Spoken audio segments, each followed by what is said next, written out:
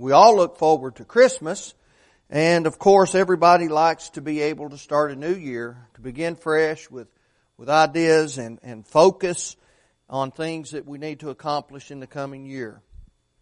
I think we all have family traditions in which we like to participate, and there's nothing wrong with that. In fact, I think it is a good idea to be able to embrace a family tradition and to be able to do the things and to think about over the years how we've done that and kind of commemorate some that have gone before us in that family tradition. But I don't think we can allow ourselves to get caught in a rut doing the same things over and over again simply because that is what has always been done.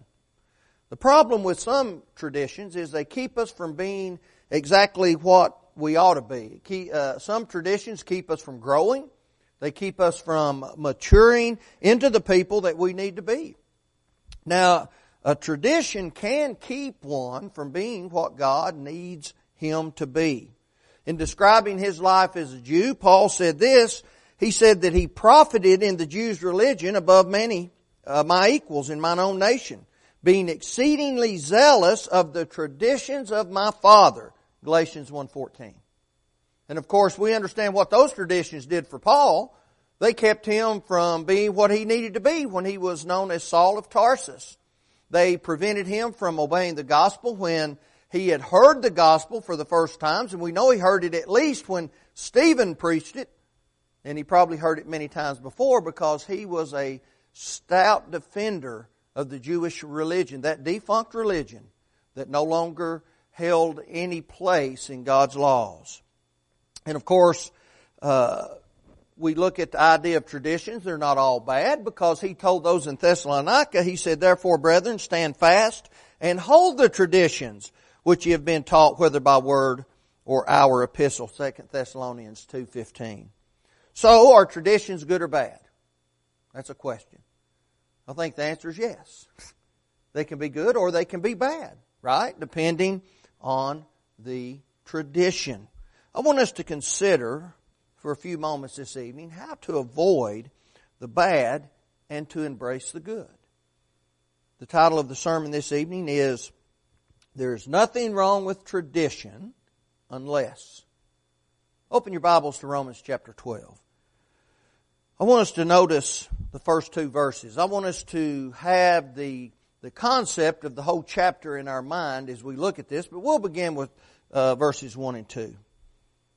I beseech you therefore, brethren, by the mercies of God, that ye present your bodies a living sacrifice, holy, acceptable unto God, which is your reasonable service. And be not conformed to this world, but be ye transformed by the renewing of your mind, that ye may prove that what is good and acceptable and perfect will of God. I want us to consider again the essence of the whole chapter. How do we need to make changes to the traditions in our lives? The ones that we need to abandon. And we may not even consider some of those things, but sometimes things happen and we get into a habit of doing certain things and they kind of turn into a tradition. Some people kind of get into the tradition of their attendance in worship is not exactly what it ought to be. We get into the tradition or the habit of not studying the Bible exactly as much as we ought to. We kind of have the habit sometimes or get into the tradition of not searching it out for ourselves, instead listening to what the preacher has to say or what an elder has to say or just someone we have respect for. And that's a good thing to have those people in our lives, but they're just people. And sometimes they make mistakes.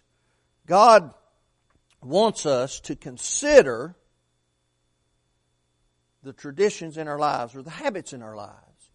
And we want to be able to look at that and make the changes necessary, because if tomorrow comes, don't we always want tomorrow to be better than today? We want ourselves to be better tomorrow than we are today if tomorrow comes. And of course, one way to do that is we need to expect great things from ourselves and from those around us. God has asked us to understand yesterday, to understand today, so we can be better tomorrow. But if we're going to be better tomorrow than we were yesterday, it has to begin in a lot of ways with anticipation of the future. We need to think about that because that's what we're aiming for, right? We're aiming on making the future better. And as we anticipate tomorrow, the first thing about anticipating tomorrow is to have dedication today.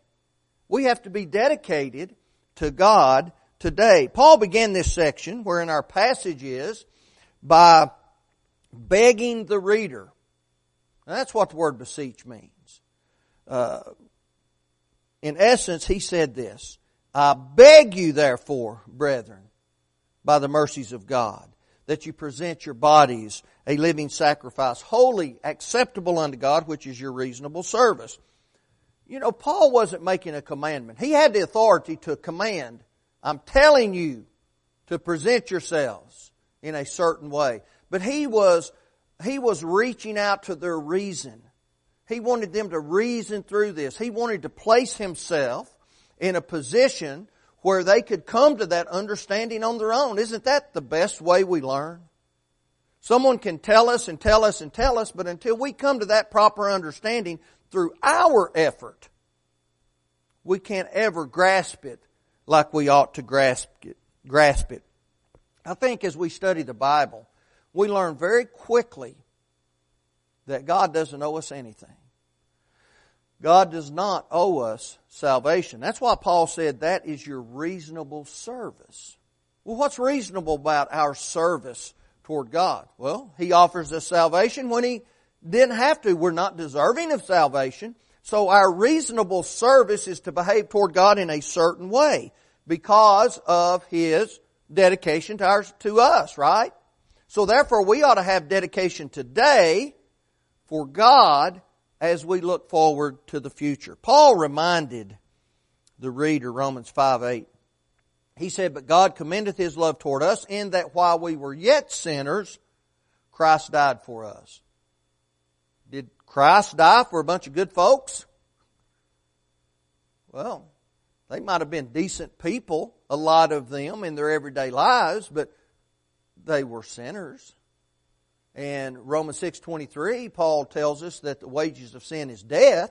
So God didn't have to offer that life, so it's our reasonable service to behave in a certain way.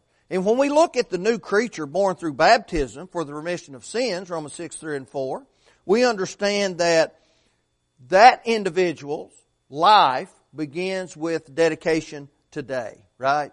We obey the gospel. Today we begin with dedication. And that happens every morning, right? We ought to wake up every morning and say, today I am dedicated to do the things God wants me to do. Sometimes we mess up, but that's what our mindset needs to be. So as we anticipate tomorrow to please God, to make sure we're not following bad habits or bad traditions, we have to anticipate and have dedication. But we also have to have separation. And we read that in the passage before us. I think our dedication to God is intimately connected to our separation. How can we be dedicated to God if we're not separate from the world? And I'm not talking about not having relationships with people who are not Christians, but I'm talking about, and what Paul's talking about, is living like people in the world who are not Christians. Can we be dedicated when we're living like the world? No, we're dedicated to the world. We're dedicated to sin. We can't have our lives walking in the steps of sin and at the same time walking in the steps of God. It just cannot work that way. Light and darkness cannot occupy the same space. And so we need to keep in mind that if a person who fails as a Christian, he failed in dedication. That's what happens. He failed in dedication because he failed in separation as he wanted to anticipate the future in pleasing God. If we're going to have a better tomorrow, doesn't it stand to reason that there are some things we might need to change today? If we can make tomorrow better, that means there's something needs to be changed today. We failed in some sense, or we didn't do enough of what we should have done. And I don't mean that we're living in sin. What I'm talking about is we could do a little better than what we have done, right? Depending on what area of life we're talking about. And we all have those areas where we can do better. But it does stand to reason.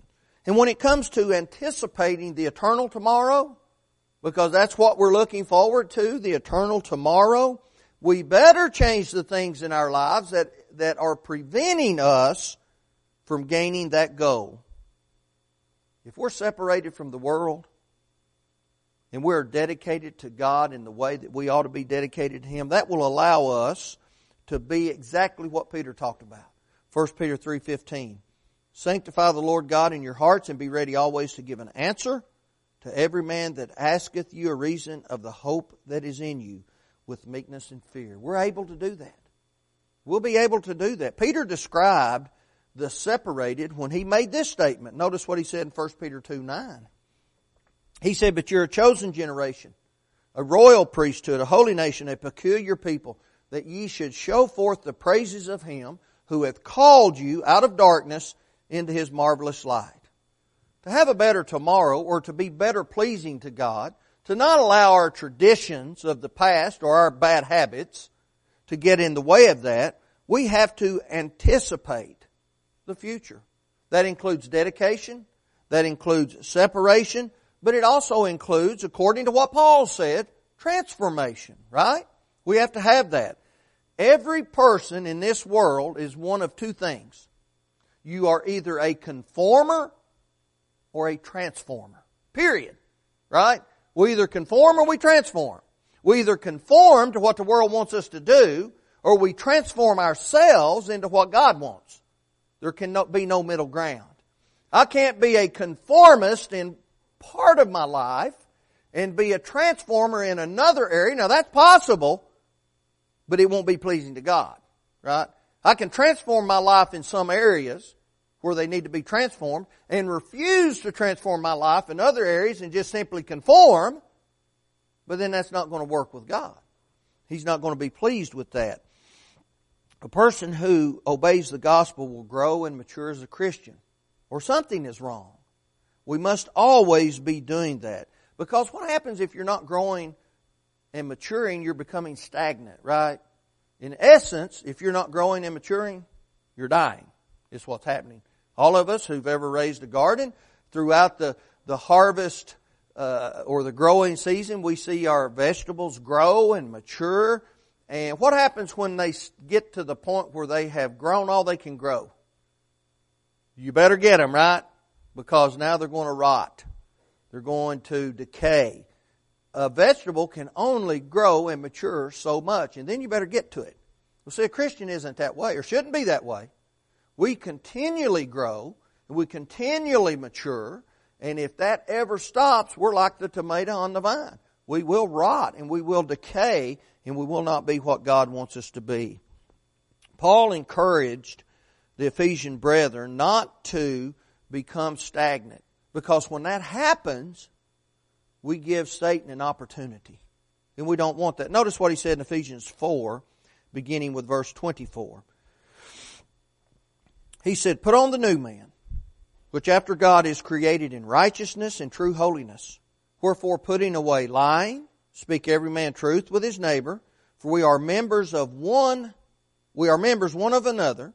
Be ye angry and sin not. Let not the sun go down upon your wrath, neither give place to the devil. If we stop growing and maturing, now we're opening up a door, because now we begin to decay spiritually. And that gives Satan an opportunity to come in and help to destroy us. We cannot give opportunities to Satan to influence us to sin. He's good enough at that without our own help, right? He knows what he's doing when it comes to that. So we have to put up a fight against him. We have to defend ourselves and do not give him an opportunity. Have you ever studied, those who love to study and read about history have studied about the various wars, and we read about the techniques and the way that men who have led armies go about certain things. You know, we don't open up an area in our defense to allow the enemy to come in. They're good enough at that on their own as they attack us, right? So we have to guard ourselves. We're not only attacking, we're guarding. And so we have to guard ourselves and not give the enemy an opportunity to come in, because we simply were not paying attention.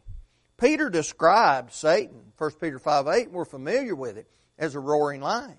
He's going about, he's looking for someone to destroy, someone to cause them to lose their souls because they're not paying attention. But keep in mind, the thing being transformed is our minds, right? That's what is transformed. The more we desire Christ and God, the less we desire the world. And when we think about transforming our lives, I think most people think about stopping certain things, doing certain things, and we think of it more as a physical thing, right? I'm not going to physically do these things anymore. I'm going to behave the way I'm supposed to behave, but it all begins in our minds. That's what our lives are. We need to transform our way of thinking. We need to transform our outlook and our attitudes. And we need to focus on what God wants us to focus upon. The more we think of souls and eternity, the less we think of the physical. And that's the biggest part of the fight, isn't it? And that's what we need to understand. Peter and the other apostles told the Jewish leaders that they were going to be more concerned with the eternal than the worldly. They said, we're going to speak and we're going to preach about Jesus, Acts 5:29. We're going to obey God rather than you. We're not going to stop talking about the spiritual. We're not going to stop those things. We're not going to worry about the physical. You may kill us. And that's the mindset they had, wasn't it? You may kill us, but we're not going to stop. We're going to maintain and we are going to continue. The Christian, as he transforms or as she transforms, that will affect three aspects of our lives. I believe it will change one's mind regarding what he does believe or what she believes if we transform our minds. It will change our behaviors, which we know as repentance, right? We come to understand some things. We believe what God said. I thought that as Brother Curry Montague was talking about working with those people in Europe this morning and talking about particularly the atheists that he was able to teach and those with him and convert them, he changed their minds, right? He began to talk to them and their ideas began to change and they began to understand there is a God. Well, that brought about the proper understanding of the relationship one has to have with God. If we're going to have a relationship with God, we have to change ourselves, period, right? God doesn't change.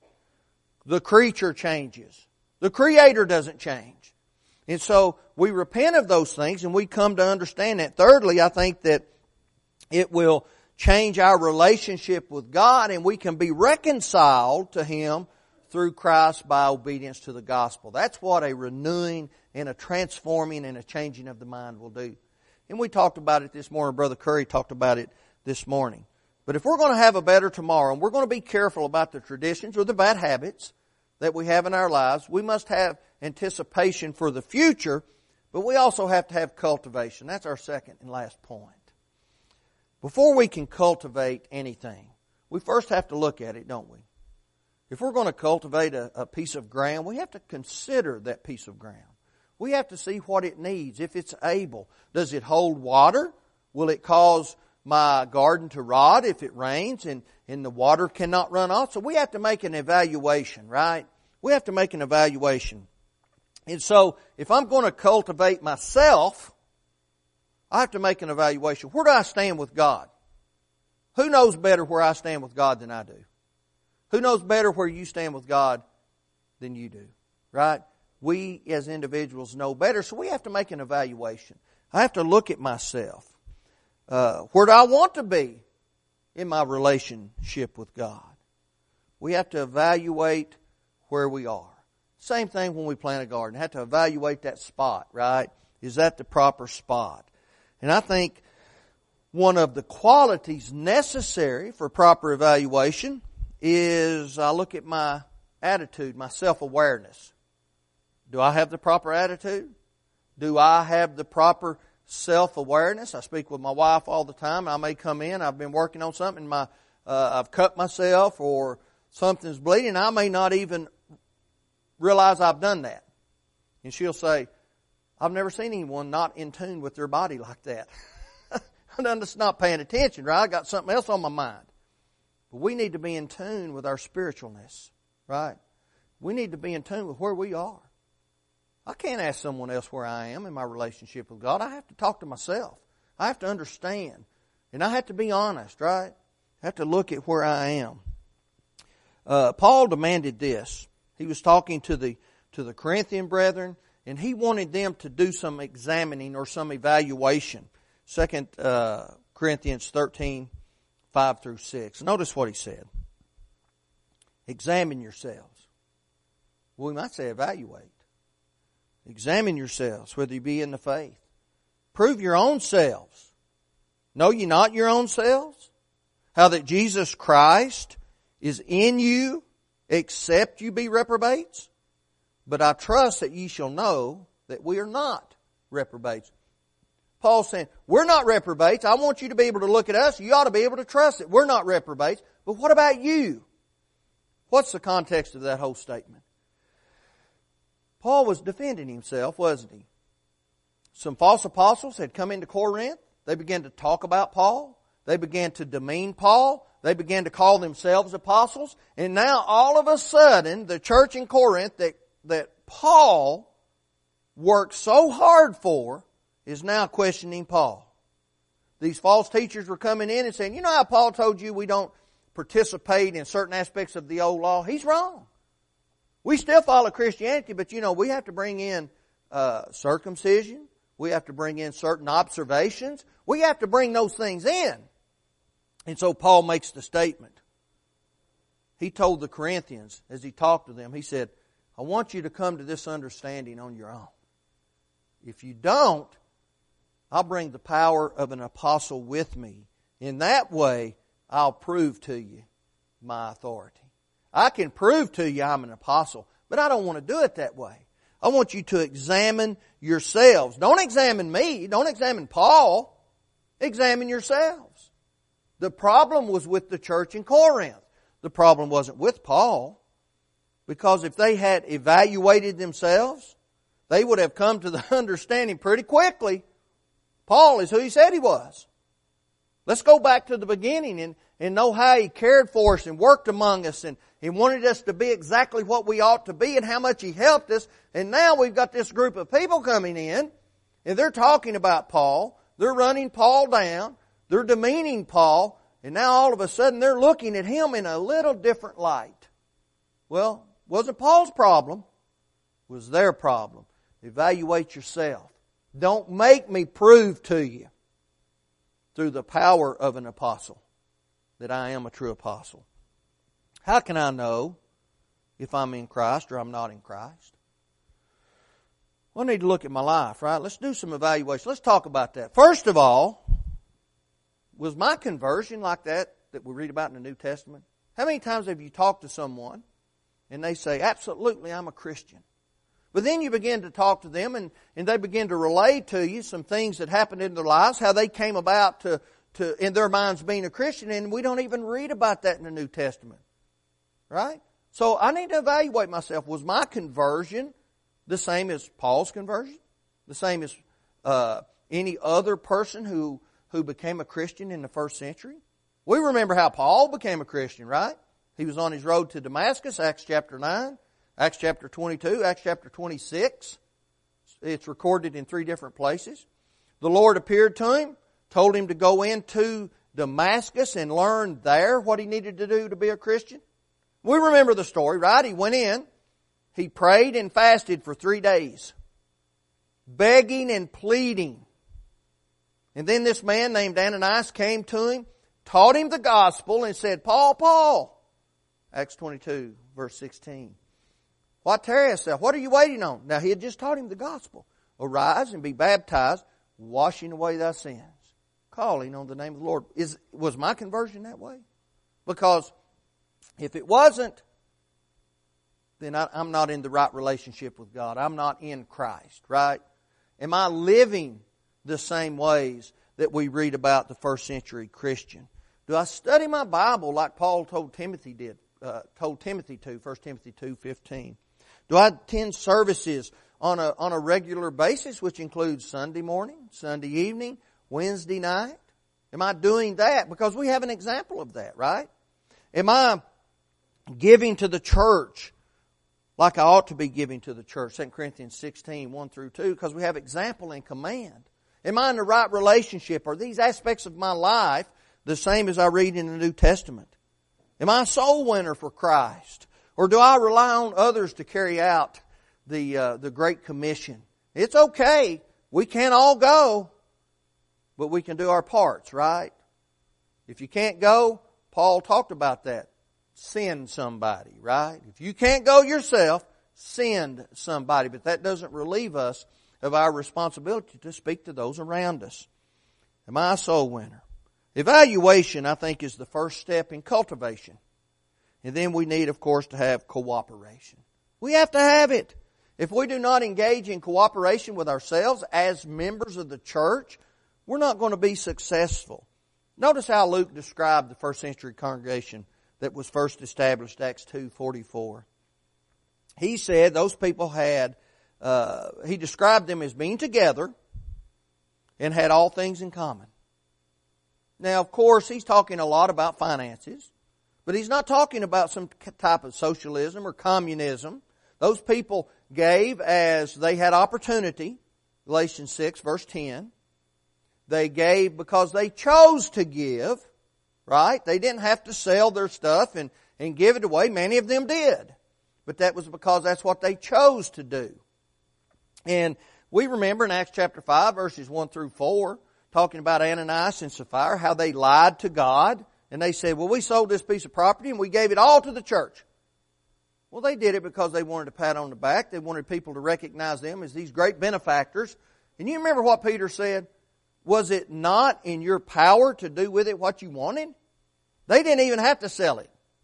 But if you do, and you give some of it to the Lord, don't lie to Him. Right? Don't lie to Him. They were struck dead. That was the beginning of the church. People had to have their attention grabbed, right? People had to understand a quick way. That's not acceptable. Okay? So, but they had all things in common.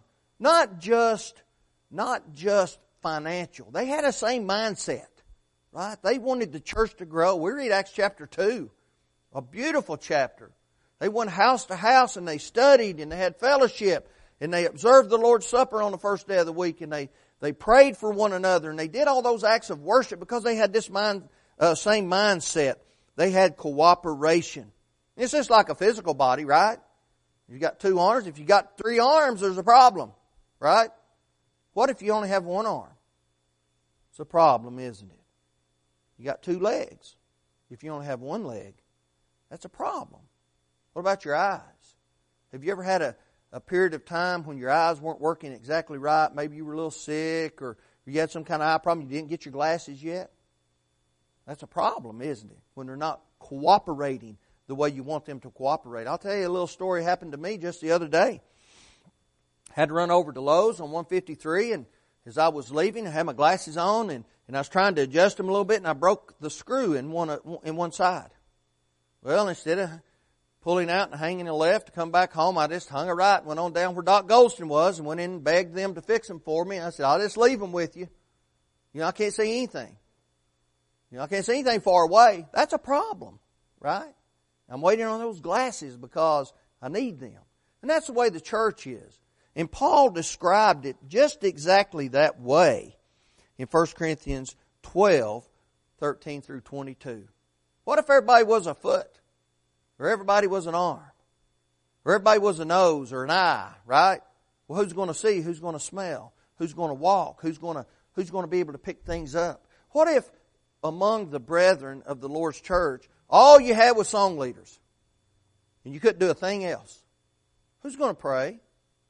Who's going to preach? Who's going to teach? What about the things that are not doctrinal in nature? Who's going to take care of the building? Who's going to count the treasury?